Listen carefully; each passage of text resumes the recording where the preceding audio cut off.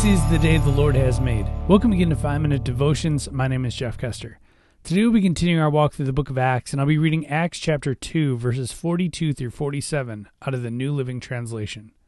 All the believers devoted themselves to the apostles' teaching, and to fellowship, and to sharing in meals, including the Lord's Supper, and to prayer. A deep sense of awe came over them all, and the apostles performed many miraculous signs and wonders. And all of the believers met together in one place and shared everything they had. They sold their property and possessions, and they shared the money with those in need. They worshiped together at the temple each day, met in homes for the Lord's Supper, and shared their meals with great joy and generosity, all the while praising God and enjoying the goodwill of all the people. And each day the Lord added to their fellowship those who were being saved. These verses really do describe the first church, and essentially what the church is supposed to be. Now, as I go through these things, I'll ask some rhetorical questions. Do you as a church, or does your church, devote yourselves to God's Word? Or is it a little bit watered down? Do you devote yourself to fellowship, which hanging out, having a good time, having fun? Or do we do too much of that? You know, we said this the other day in our youth ministry discussion, is our youth ministries are one of the ones that are the biggest offenders of this, is that there's sometimes too much fun and not enough Jesus. You know, there's too much laser tag, there's too much bowling nights, but not enough Bible study.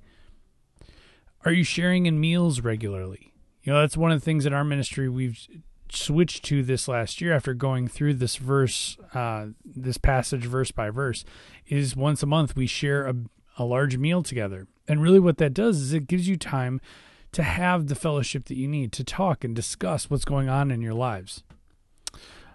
Other things, are you sharing things with those in need? Are you being wise with what God has blessed you with?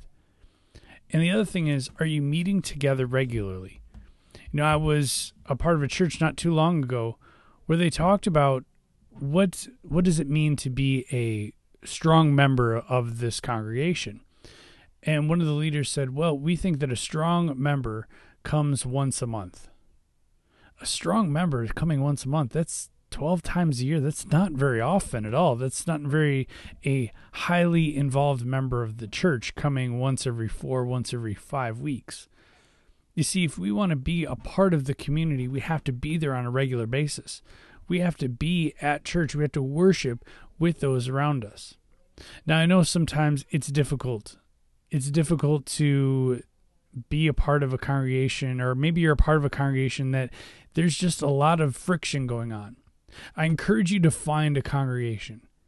I encourage you to find a place where you can worship God with other believers. You see, that's so important. This description of what the early church looked like should mirror what we have today. But so often we fall short of that. So often we make it about us. So often we make it about meeting our needs and meeting us where we're at. Now, none of what I said to you described meeting us where we're at. It wasn't anything about being watered down. What the early church, what the first disciples were all about, was being in God's Word, was meeting together regularly, not every day they did, but on a regular basis, sharing in meals together and worshiping together regularly. Is your church doing that? Or do you have a place where you can do that? That's what the church should look like.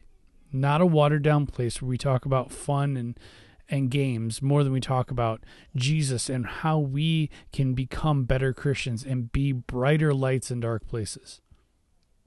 That's what the church is about. I get so passionate about this verse because I long for us to be back in that place where it's all about Jesus and not about us. Let's pray.